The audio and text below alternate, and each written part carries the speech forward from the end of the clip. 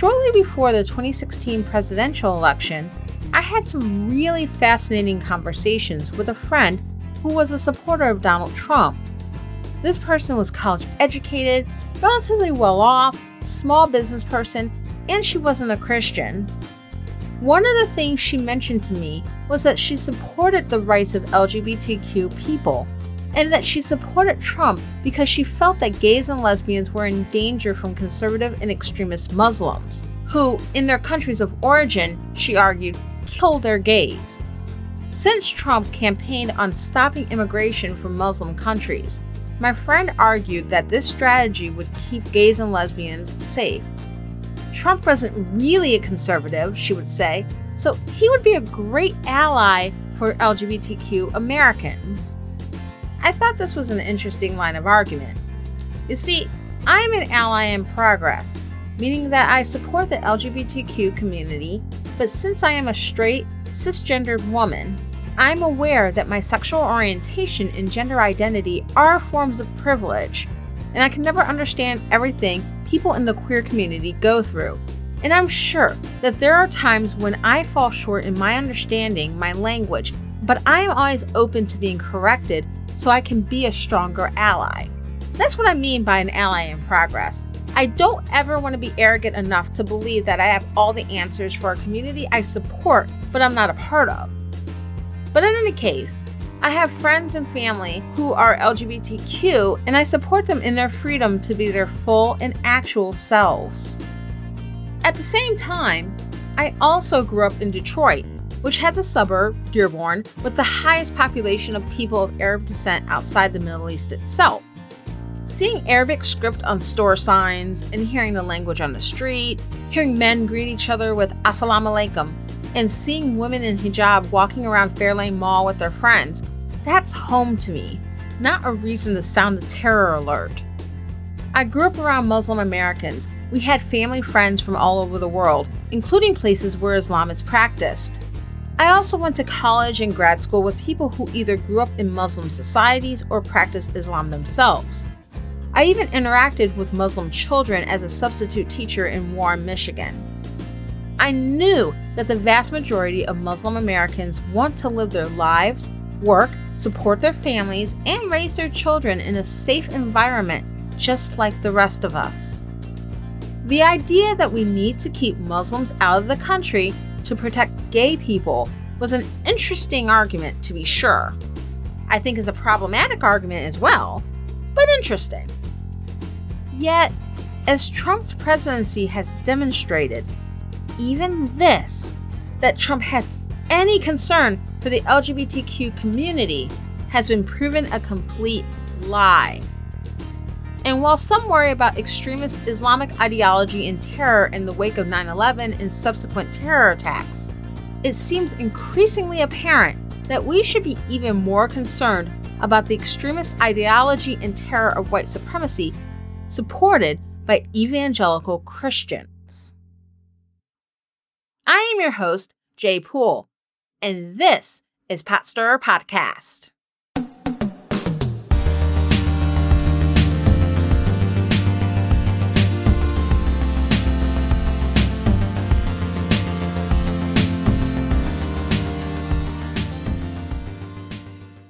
Ever since the 2016 presidential election, a lot has been made of Donald Trump's base, and a lot of what is thrown around by political pundits on both sides of the aisle is that the reason they voted for Donald Trump is economic anxiety, and that pointing out any racial component to support for Trump is divisive or pushing away people who would otherwise vote Democrat. I, for one, have never thought this to be true, and I still don't. What always stuck out to me about the Trump base were two things.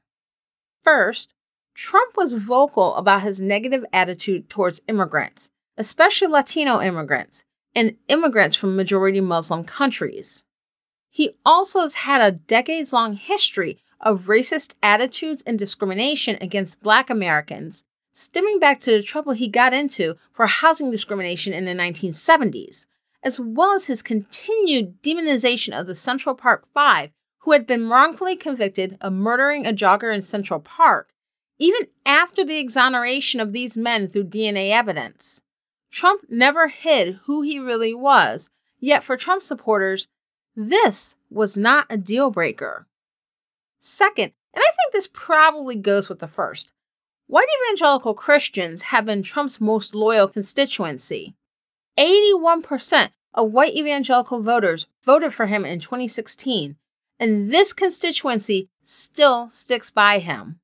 It takes a lot of mental gymnastics, a lot of cognitive dissonance to go from insisting on morality in the Oval Office 20 years ago to ignoring scandal after scandal from someone who is extremely unrepentant and even proud of his bad acts and shows no positive fruit of the Spirit, yet is somehow doing God's will.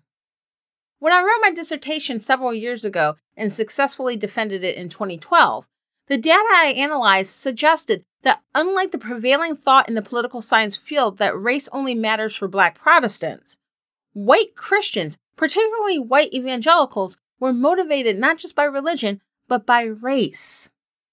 On a personal level, I don't find it surprising either. I was part of the evangelical community at a time when there was a huge push for what was called racial reconciliation. This was late 90s through the 2000s. The idea was that a number of evangelical leaders were troubled by the racial divide in the American church, which had in fact existed for much of America's history, and initiatives were being made to reach across the aisle. A number of Christian denominations, such as the Southern Baptist Convention and the Assemblies of God, as well as the African Methodist Episcopal Church, exist today specifically due to race-related splits. In my own experience, what I'd found was that there were many evangelicals that truly had a heart to see the different races come together. And over time, evangelicalism has become more racially and ethnically diverse.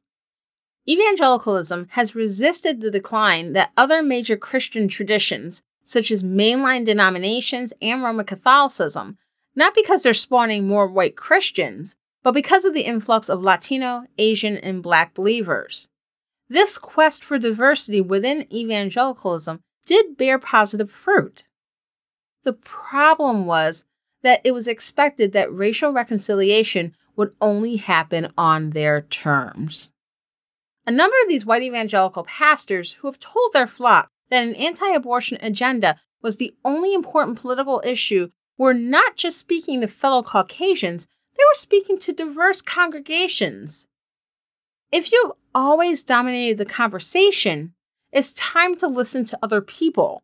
But it's hard to listen to why different people, including diverse groups of Christians, have different political priorities and how these are no less supported in the Bible than a pro-life stance on abortion, sometimes even more so. It's hard to acknowledge that you might not have all the answers. And I think that's the hard part about reconciliation in a diverse space. The other issue with racial reconciliation is that the term itself assumes that there was a relationship between whites and blacks that was healthy in the first place. When I was doing my research, I came across a series of tweets by Andre E. Johnson, who is a communication studies professor at the University of Memphis.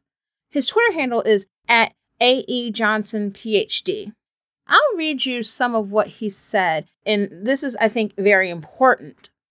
Quote, "Anybody who has read any of my work or followed me on Twitter know that I am highly skeptical of the term racial reconciliation. Hear me, though. I have no problem with reconciliation. I do believe people can be reconciled. However, reconciliation can truly happen only if the people had a relationship together in the first place. What I mean by this is that reconciliation is about two parties coming back together and restoring their relationship. In short, if there was never a relationship in the first place, reconciliation cannot happen. Thus, when we speak of racial reconciliation, we assume that the races had a relationship that was healthy and wholesome at one time. As we continue to commemorate #MLK50, we are going to hear more calls to racial reconciliation.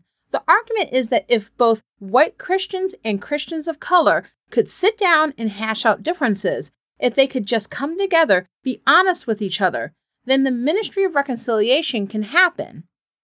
But in the spirit of speaking the truth in love, I must ask, be reconciled back to what? Back to the time when there was a debate that people who looked like me did not have souls? Back to the time when slavery was blessed by God? Back to the time when separate but equal was the law of the land? Back to the time when Jim and Jane Crow ruled not only the law but the hearts of white people? And besides, how can we be reconciled when 70% of my Christian white sisters and brothers do not believe there is a problem with policing in communities of color? How can we be reconciled when the very mention of the phrase Black Lives Matter frustrates people without ever thinking about the reason why I have to say Black Lives Matter? How can we be reconciled when studies show that even in multiracial and multi-ethnic churches, as the article showed, that whiteness is still the norm? How can we be reconciled when Black truth and Black testimony is not believed? How can we be reconciled when there was never a time that we were on the same page together? End quote. And so, by the time of the most recent presidential election, this diversity within evangelicalism was falling apart. The embrace of authoritarianism is about fear. Fear of diversity, fear of change, fear of being challenged. Much of evangelicalism is built on the darker parts of America's racist past. And as evangelicalism itself is diversifying, there's a reckoning on the horizon. And it's easier for white evangelicals, those who have been the primary voices in the tradition, to force others out than take new perspectives in. Back in 1963, while visiting Western Michigan University, Reverend Dr. Martin Luther King Jr. said, "We must face the fact that in America, the church is still the most segregated major institution in America. At 11 o'clock on Sunday morning, when we stand and sing, 'Christ has no east or west,' we stand at the most segregated hour in this nation. This is tragic." And it's still that way. Most churches are still segregated by race. More than 8 in 10 congregations are made up of predominantly one race. Now, this isn't unique to evangelicals. This is the case regardless of Christian tradition or denomination. But evangelicals in particular are more politically conservative than other Americans, not just religiously conservative, but socially conservative, in terms of race, ethnicity, and gender. Part of that is that evangelicalism has a strong authoritarian bent, and also because evangelicals historically were concentrated in the South, which has a history of slavery and legalized racial segregation. As I've mentioned in earlier episodes, the modern pro-life movement has its roots in support for Southern segregation academies run by people such as the late Jerry Falwell of Moral Majority fame. As much as evangelicals have tried to run away from a racist past, it's always under the surface. So the Evangelical Alliance with white supremacy is nothing new to me. It seems that much of the support for Donald Trump and the current Republican agenda is fueled by fear of diversity. According to U.S. Census projections, by 2045, which is in less than 30 years, whites are expected to be the minority in the United States. This is due to lower birth rates among white Americans, higher birth rates among people of color, and immigration from non-European countries. White evangelicals support Donald Trump because they feel like they're winning.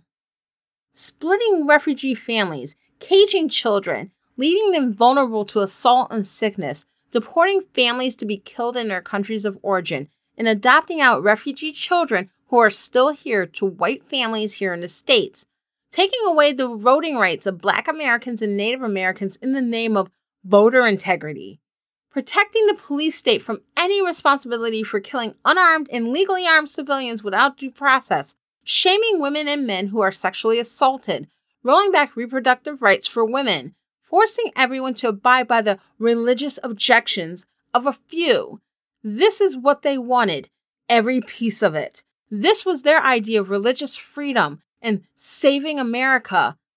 Church and state go hand in hand. The most conservative of white evangelicals wanted a theocratic state that would insulate them from the inevitability of diversity and societal change and the discomfort and hard work change would bring. It's the comfort of authoritarianism and pushback on the rights of those who don't look like them, believe like them, or live like them. And they blamed it on outside forces, civil rights and racial integration, women's rights and feminism, LGBT rights and the gay agenda, religious pluralism, new waves of non-white immigrants coming in with ideas and beliefs they tagged anti-American. What I find striking is that the drivers of white evangelical support for an authoritarian, theocratic state with an undercurrent of white supremacist terror are similar to why some of the most conservative Muslims are drawn to the Wahhabis, an ultra-conservative Muslim sect that runs Saudi Arabia, and other strains of ultra-conservative Islam that have given rise to groups like the Taliban. Except this time, the religious extremism they warned us about is coming from inside the house. Election day is around the corner. In some states, you can still get registered to vote if you haven't already, and a few states have same-day registration, so go to vote.org or your state's Board of Elections website for details. Also, some states have early voting, so take advantage of that if it's available to you, and look into absentee ballots if you aren't going to be available on Election Day.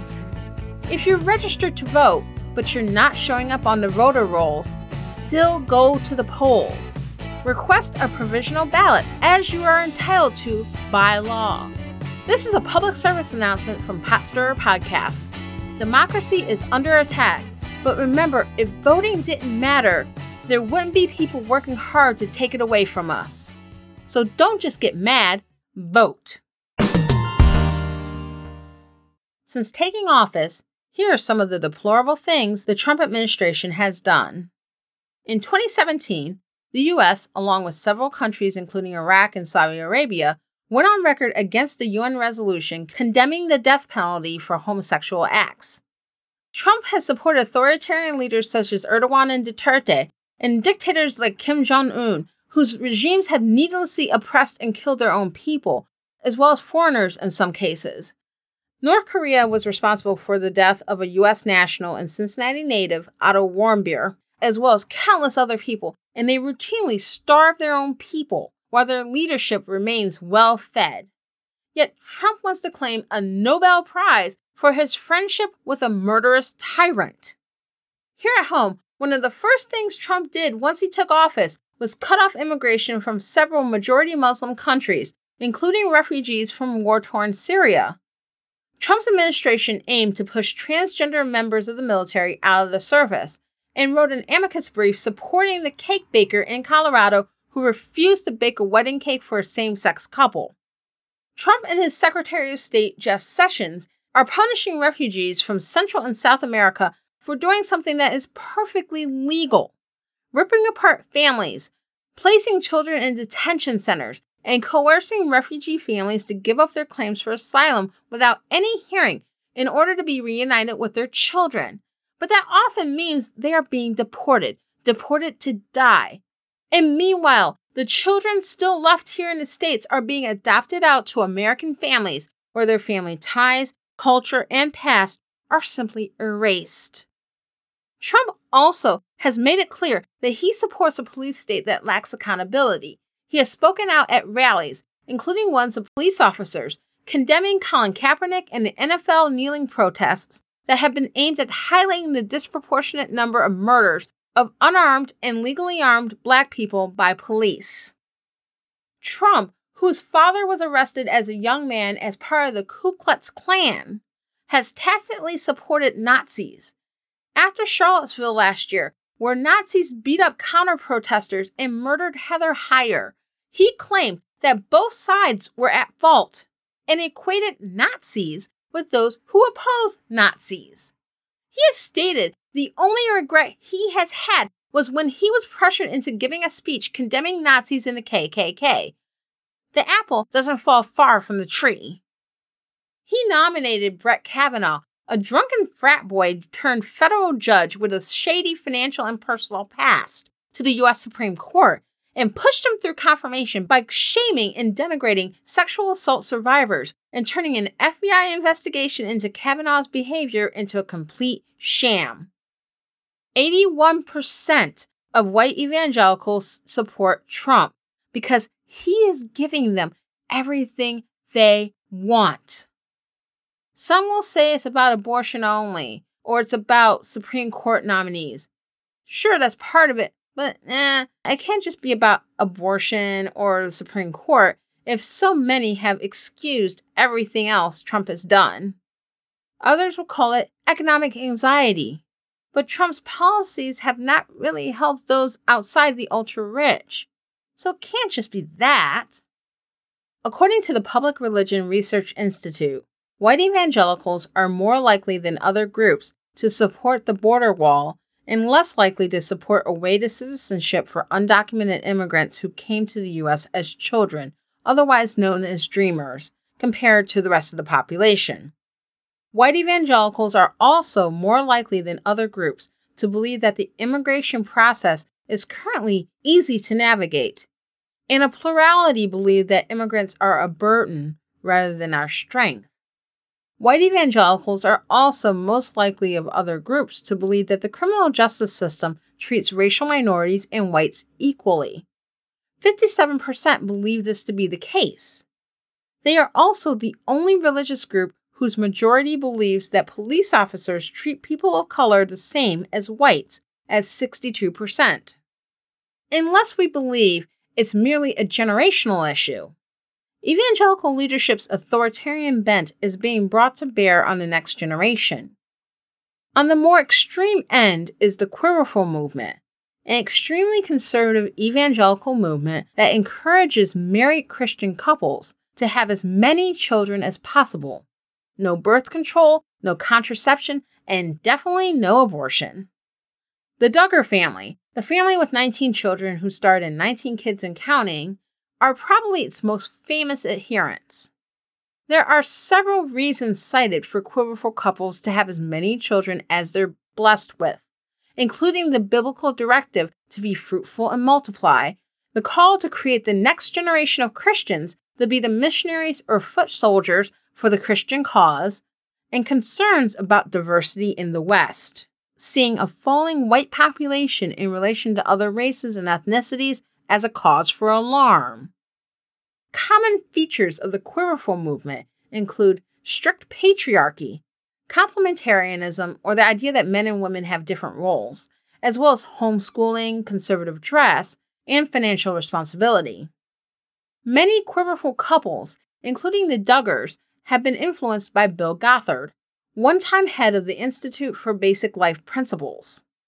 Gothard has been a leading advocate of purity culture as well, advising courtship rather than dating, stating that fathers should be involved in their daughters' relationships to the point where a dad is expected to have veto power when a man seeks to marry his daughter. Now, if you listen to episode 36, where I discussed purity culture and evangelicalism in a little more detail, I talked about Josh Harris, author of the book I Kissed Dating Goodbye, which was a major staple in evangelical circles around 15-20 years ago. I mentioned that Josh Harris had limited dating experience when he wrote the book. Similar to that, when I was doing research for this episode and I was looking more into Bill Gothard, I didn't realize that while he is advising married couples and families with many, many children on how to live their lives, he himself has never been married and doesn't have kids. So I found the fact that there's a subset of evangelicals who raise their kids based on the tenets of someone who has no experience with any of this. Really weird. But the authoritarianism and radicalization of evangelicals is not just among the quiverful. Much of this mindset can be found in evangelical Christian schools, including Christian colleges. A number of evangelical Christian colleges, which once displayed tolerance for diversity of thought among faculty and student body alike, over the past few years have become a lot more authoritarian. Scholar Christopher Stroop, a leading voice in the ex-evangelical community, wrote about the increasing authoritarianism and push towards extreme conservatism in Christian colleges, leading to faculty being pushed out as well as students for not towing the company line regarding certain stances, particularly regarding homosexuality. According to Stroup, strict oversight over student newspapers is a common way evangelical colleges enforce orthodoxy and control the message. And often, students and faculty alike are stifled in their desire to be vocal regarding support of LGBTQ students. Much of this has to do with funding, particularly funding from right-wing benefactors, as well as a desire to be an option for socially conservative students. But in any case, these schools are becoming places to indoctrinate young minds into their own version of Christian faith without any freedom to think or live for themselves. And here's something else Stroup says that I think makes a lot of sense. He makes this distinction between positive liberty and negative liberty. Positive liberty, the freedom to do X, and negative liberty, the freedom from X. Negative liberty is associated with democracy, while positive liberty is associated with authoritarianism. In the evangelical context, religious freedom means that you are able to be free to follow what they believe to be God's will, and essentially force others to be free. However, negative liberty, being free from, say, religion, or being forced to follow what they think is God's will, leads to chaos and slavery, as there is no basis in their view for law or moral values. So essentially, even the idea of freedom itself for evangelicals is very authoritarian and not actually freeing. And it's the kind of mentality, the kind of underlying view of what it means to be free that leads to not only authoritarianism, but dominionism. The best way I can describe dominionism is that it's essentially an evangelical word for Christian theocracy. Dominionism refers to a set of ideologies that seek to institute a nation governed by Christians based on their own personal understanding of biblical law. It does exist on a spectrum, from those who simply believe America is a Christian nation to those who explicitly want the U.S. government run based on biblical principles, at least how they interpret those to be. This is a common ideology among evangelicals, particularly white evangelicals. Theocracy is on the menu. When we look at Islamic radicalization, extremist Muslims weren't responding to some nebulous call within the Quran for an external jihad against infidels. They were responding to the fear of what societal modernization and liberalization would bring. For example, prior to the rise of the Taliban in 1996, in Afghanistan, women in that society had more rights. They could be educated, they could delay having children, etc. The same with Iran. I'll post a few pictures, I think, on Instagram. But prior to the 1979 revolution, leading to the fall of the Shah and the rise of the Ayatollahs, Iranian society was more liberal. There was more equality between women and men. Women didn't have the same dress restrictions. They had access to education. The Iranian people had more access to media that encouraged different streams of thought and religious liberalism. But that changed. In these cases, a lot of it goes back to the Cold War and interference by the US and/or the Soviet Union. These events led to societal destabilization, creating an opening for extreme religious conservative elements to take over these countries.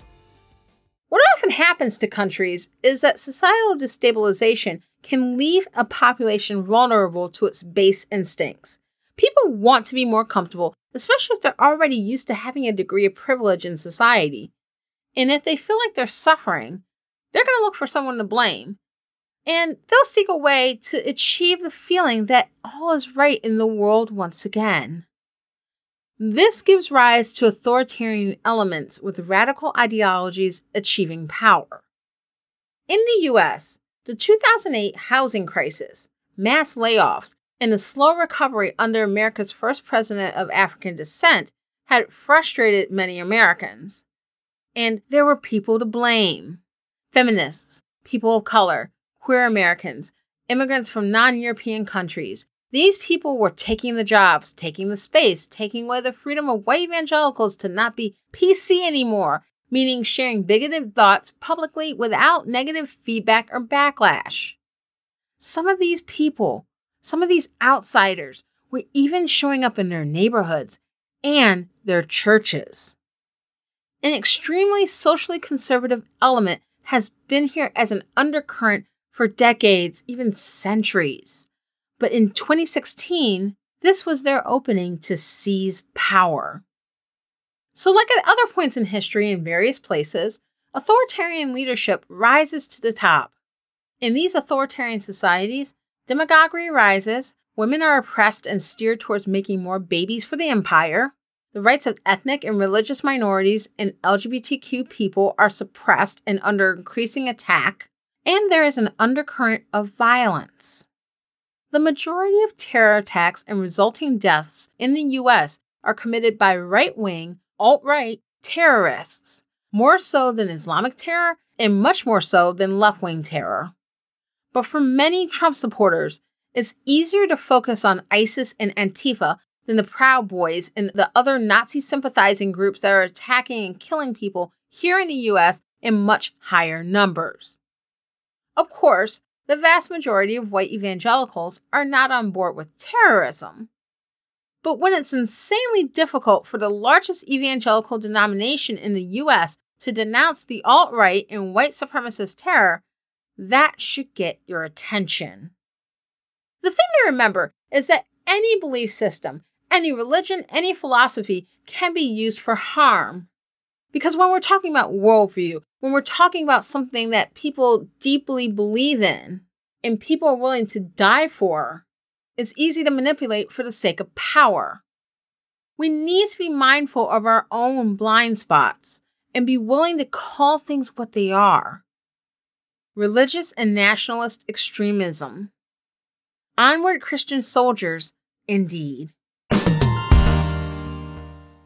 One of the elements of Christianity is the idea of living forever. And it's also a theme in the movie that's the subject of the latest episode of Falling in Love Montage. Helen and Valerie reviewed the classic 1992 film Death Becomes Her. It's an awesome episode about a very entertaining movie, but even if you haven't seen the movie, their in-depth commentary makes it seem like something worth watching. So definitely check out Falling in Love Montage, one of the wonderful podcasts on the Flying Machine Network. Listen and subscribe to Falling in Love Montage on Apple Podcasts, Stitcher, and most other podcatchers, or go to their website, fallingin.lovemontage.com. And for all Flying Machine Network shows, go to flyingmachine.network/shows. Thank you very much for listening to Potstirrer Podcast.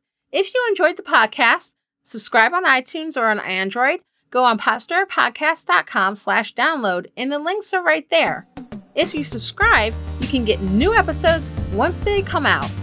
And if you enjoyed the podcast, please give us 5 stars and leave a review. And yes! The Potstirrer Podcast discussion group is now live. Share stories and discuss current events and political issues in a fun space. So go to facebook.com/Potstirrer Podcast, and the link to the group is on the page. So join today.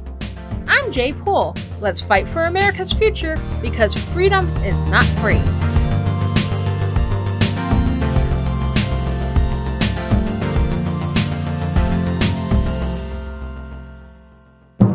I give you the incredible flying machine.